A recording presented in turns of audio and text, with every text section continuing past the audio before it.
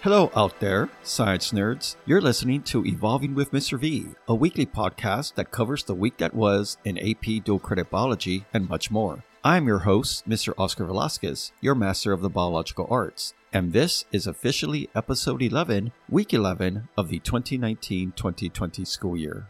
In this week's podcast, we will recap Halloween week, the week of October 28th through November 1st in AP Dual Credit Biology, and look forward to the coming week as well. Spoilers, quiz now on Tuesday. That's right, not Monday, but on Tuesday of this week over metabolism and enzymes. In our second segment, I'll go through a quick rundown of biology in the news, highlighting the biggest headlines making waves in the biology world today. And in our final segment, we will revisit Mr. V's mailbag and answer some more questions from listeners in a segment I call Mr. V Answers Your Questions, or at least tries to answer your question. Now, before we begin, we need to hear from our sponsor in a segment I call Mr. V Needs to Pay the Bills. This episode is brought to you by the good molecules at Enzymes R Us. Tired of waiting for reactions that never occur? Are there major barriers that you just can't seem to climb or get over? Are you just unable to produce those products that just might allow you to be successful in AP Bio and in life? If so, visit us at Enzymes R Us, where we have over thousands of specific enzymes ready to knock down that barrier and unlock your potential to accomplish any catabolic or anabolic dream. So next time, don't just wait around for the reaction. Make it happen from Enzymes R Us.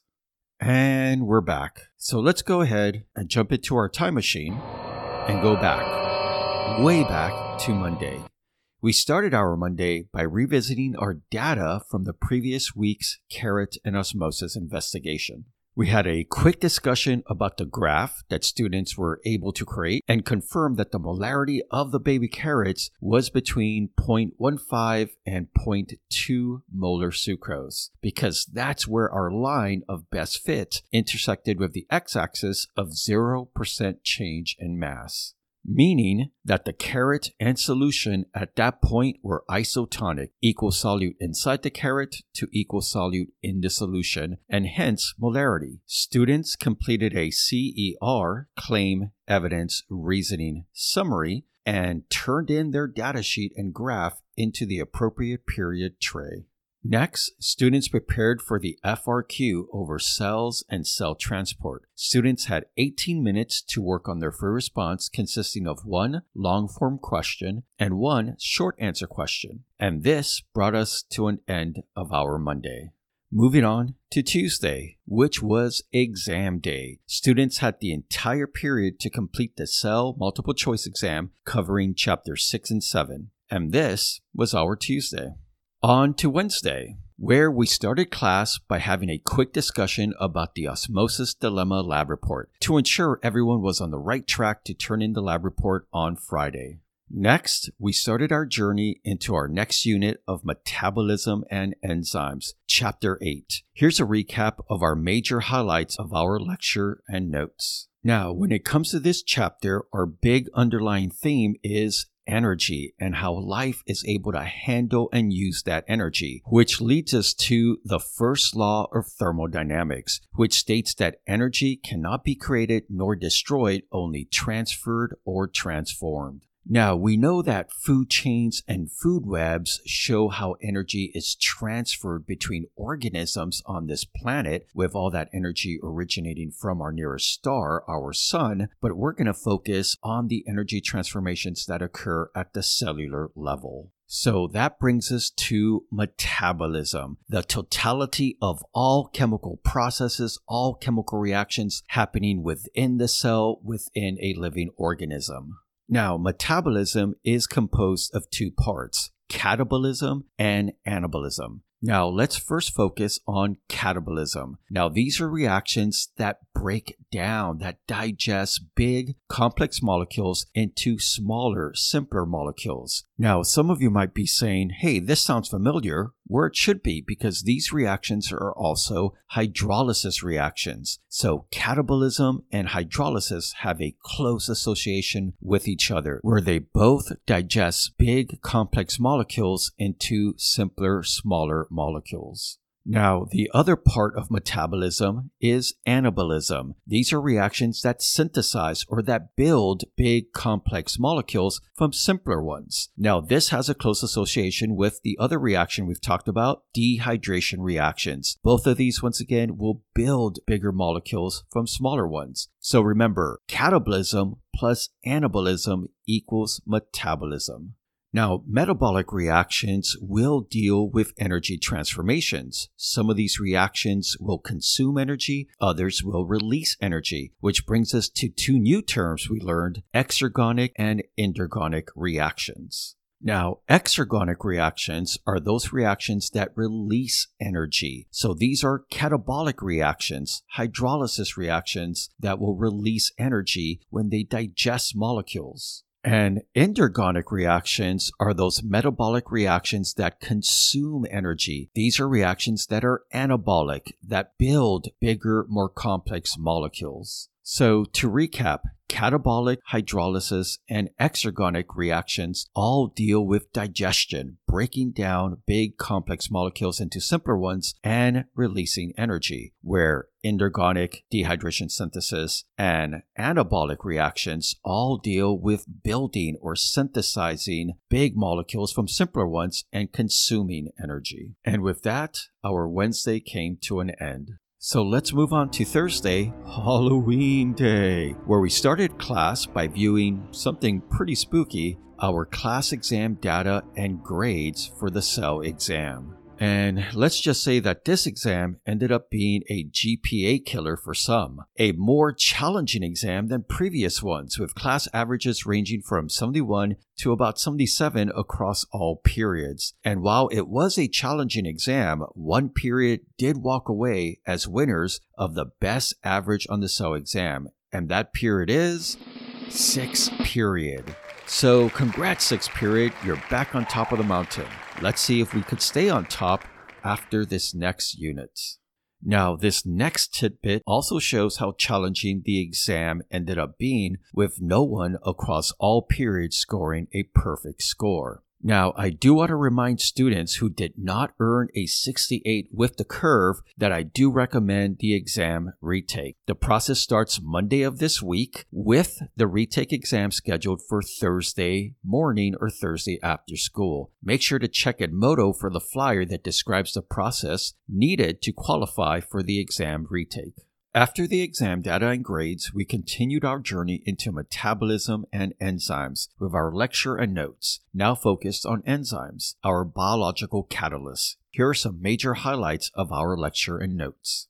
Now, we know that there are thousands of chemical reactions taking place every second in our body, and at the heart of every single one of those reactions, enzymes, lowering the activation energy, the E of A, making reactions possible and faster. Even if the reaction is a downhill reaction, an exergonic reaction, usually they still have stable bonds and they have a high energy barrier or activation energy. Enzymes come in and knock that activation energy barrier down to a little speed bump, once again allowing those reactions to occur and occur a lot more rapidly. Now, enzymes are also substrate specific, something that we'll talk a little bit more about a little bit later. Enzymes are also usually named after the substrate that they work on and usually end in ase. For example, there are enzymes that work on lipids called lipases. There are some enzymes that work on proteins that we call proteases. There's an enzyme that breaks down lactose called lactase. So once again, usually ending in ase and named after the substrate that they work on. Now, we also looked at the different parts of an enzyme reaction, where we have the substrate, what the enzyme works on, the enzyme itself with its active site where the substrate fits into, kind of little pocket or groove that the substrate binds to the enzyme. And when it does, it forms that enzyme substrate complex, a very temporary association that only lasts milliseconds, and the products, the end result of our reaction. Now, earlier, we talked about how enzymes are substrate specific, and the way a substrate and an enzyme's active site interact with each other is in a lock and key model. That is our classic model of their interaction, where enzymes, once again, are very specific when it comes to the substrate that it's going to work on. Now, this specificity all comes down to the three-dimensional shape of that enzyme. That final conformational shape determines what substrate it's going to work on. The active site itself, once again, is called the catalytic center. That's where the magic happens. That's where a bond will be broken or a bond will be formed to end up forming our products. Now, what we also need to remember is that enzymes do not get changed by the reaction, nor do they get used up. Enzymes can be used over and over and over again. However, that doesn't mean they last forever, because there are molecules and environments that can affect that enzyme's activity, how well it's going to work, how well it's going to function. Now, let's first focus on some conditions that can increase enzyme activity, like enzyme concentration. You increase the enzyme concentration and you are going to increase that rate of reaction. You're going to increase that activity until eventually the reaction rate will plateau or level off because the substrate eventually runs out. The substrate will become that limiting factor. Another condition that could increase the enzyme's activity is substrate concentration. Increase the substrate concentration and the reaction rate also increases, but also eventually plateaus and levels off, this time because the enzyme becomes saturated.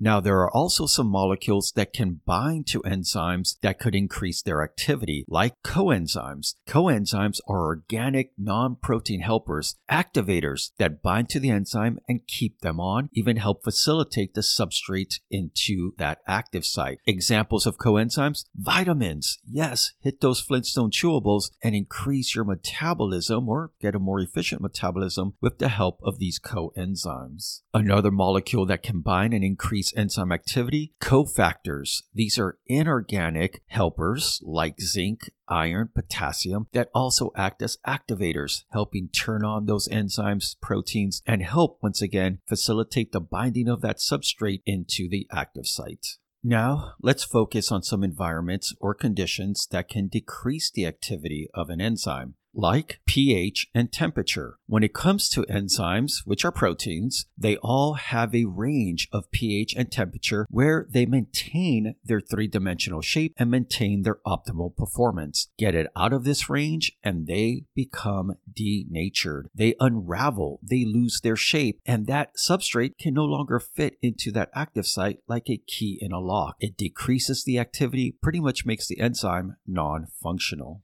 Another condition or environment that can decrease the activity of an enzyme is salinity, salt concentration. A lot of enzymes cannot tolerate high salt concentration in their environment. It can also mess up its secondary and tertiary structures, especially mess up with their charges, those amino acids on some of those charges, hydrogen bonding, ionic bonding, causing it once again to unravel and not have that substrate fit into that active site like a key in a lock. Now, there are also some molecules that can bind to the enzyme that can decrease its activity, like inhibitors, competitive and non-competitive inhibitors. First, let's focus on competitive inhibitors. These are molecules that will bind to the active site of the enzyme. They compete with the substrate to the active site, and if they do occupy that active site, they block the substrate from getting to that active site and from being worked on. So this can definitely decrease the activity of the enzyme. Another molecule that can bind to the enzyme is a non-competitive inhibitor, or also called the allosteric inhibitor. Now, these do not bind to the active site. They bind somewhere else on the enzyme. It's usually a place called the allosteric site. Now, when it does bind to this site, it changes the shape of the enzyme. Hence, it changes the shape of the active site, and it no longer allows that substrate to bind into that active site. It no longer has that key in a lock fit, pretty much making it non-functional, decreasing the activity of the enzyme. Now, when it comes to allosteric inhibitors, a lot of these molecules are made by our own cells because they end up working as part of our allosteric regulation system, where they pretty much act as on-off switches for our enzymes, which help us control our enzymes, only having them on when they need to be on. So these were just some of the highlights in our notes in our lecture on Thursday. Now, after our notes, we had a little time to start on an enzyme coloring sketch notes, a new way to rewrite notes, kind of something I hope takes off for some of you when it comes to studying for exams and quizzes for this class. And with that, our Thursday came to a close. Finally, Friday arrives, where we started with a quick recap of enzymes and then moved on to our enzyme simulation investigation. Oh, by the way, osmosis lab reports were turned in to the appropriate period tray box at the beginning of class. Now, in our enzyme simulation, students played the role of an enzyme called toothpickase, where they performed a catabolic reaction on toothpicks. In our first trial, we ran our baseline, in other words, under perfect normal conditions. Under these conditions, students were able to work on an average of about 45 to 60 substrates in 50 seconds.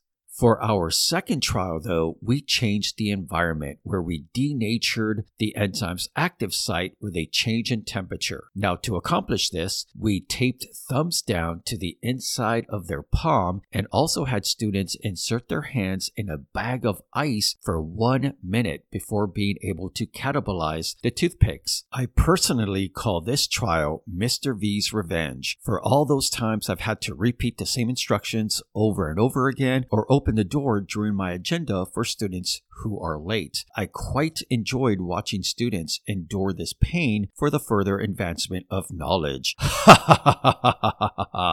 And with this, we concluded the week that was in AP Dual Credit Biology. And now for our next segment, Biology in the News, where we highlight the biggest headlines making waves in the biology world today. Our first headline, scientists say they have found a place on Earth where no life can thrive. No, not your bedroom, but the Dalal geothermal springs in Ethiopia Danakil Depression. This hellish, salty, acidic water world is generally considered the hottest, most inhabitable place on the planet. Not even extremophiles can find this place livable. I guess they'll have to settle for living in that second hellish environment, your socks.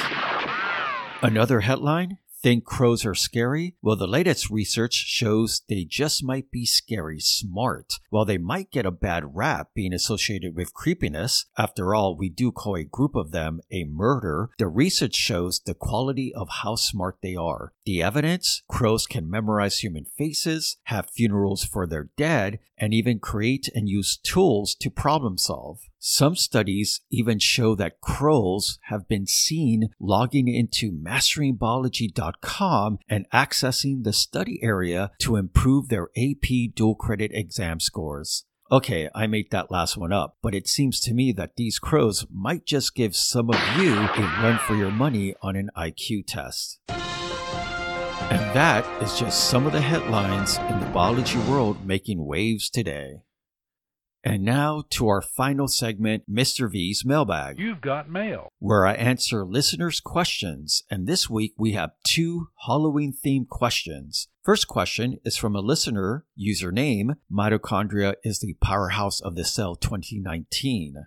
This person asks, Mr. V, with this being Halloween, what is the scariest movie you've ever seen? Well, that's a timely good question, and while Mr. V doesn't dig the horror genre, I will list my top 5 movies that almost made me my pants.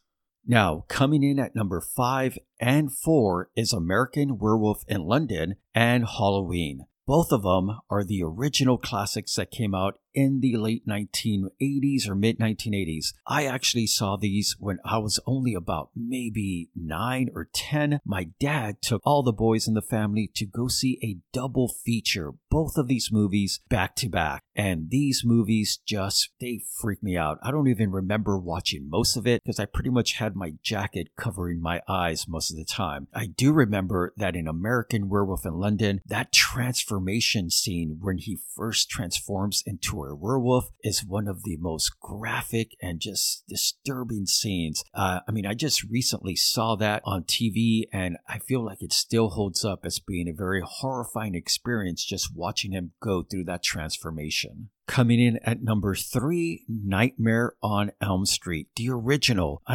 It's pretty freaky when you have a movie that focuses on nightmares and something that can get you in your nightmares. Coming in at number 2, The Blair Witch Project. Now, this is something I saw when I was in college at UT, and it was one of the first found footage kind of movies that for a while people thought that it was actually true. And I remember I saw this, and that night that I saw it with some friends, I went home by myself. I was living alone at that time, and I just remember I couldn't fall asleep. I pretty much stayed awake all night. For an entire week or two, I was just disturbed with that movie and couldn't get a lot of sleep at all. And coming in at number 1, the scariest movie I've ever seen has to be The Exorcist. Yes, that movie just freaks me out. Being Catholic, we believe in Satan and demon possession. And that movie, which I saw when I was like maybe 10 or 11, freaked me out. I couldn't sleep for a while by myself. I would sleep with my brothers and with my parents afterwards just because, that movie still today when I see it freaks me out. It definitely still gives me the chills. Okay, well, with that, let's go to a second question from a listener username, I Heart Apoptosis Lysosomes Rule. This person asks, what is your favorite and least favorite Halloween candy? Another great theme Halloween question. Well, my favorite, I would have to go with Kit Kats or just dark chocolate covered almonds. I love Kit Kats because I love that wafer crunch with chocolate when it comes to those Kit Kats. And I love dark chocolate, healthier than milk chocolate, and mix it with an almond and you got some yummy deliciousness. Now, my least favorite probably has to be Tootsie Rolls and candy corn. How are these still around? I have no idea. I've never met a person who says, yeah, I'll have some Tootsie Rolls, or hey, yeah, give me some candy corn. These are things that I still don't know why they're a thing. Well, that concludes this week's Mr. V's Mailbag. Remember, if you would like to submit a question for Mr. V's Mailbag, send your question via email to ovelas@nisd.net or Edmodo message me your question. Well, folks, that brings us to an end of episode 11, week 11 of Evolving with Mr. V. I hope you found this podcast informative and somewhat entertaining. I want to thank Free Music Archive and Sound Bible for the music and sound effects on the podcast. This podcast was written, produced, and directed by Velasquez Productions. Please don't forget to like, subscribe, and comment on the podcast on your podcast listening platform. A couple reminders for the week. Remember, quiz on Tuesday over metabolism and enzymes. Exam retake is on Thursday. And also don't forget to read your online book throughout the week. Well, this is your host, Mr. Oscar Velasquez, your master of the biological arts, signing off and reminding you to please, for your professor's sake, stop wearing Crocs with socks. That shouldn't be a thing. At the next motel, found ourselves in the woodwork. You're getting shade.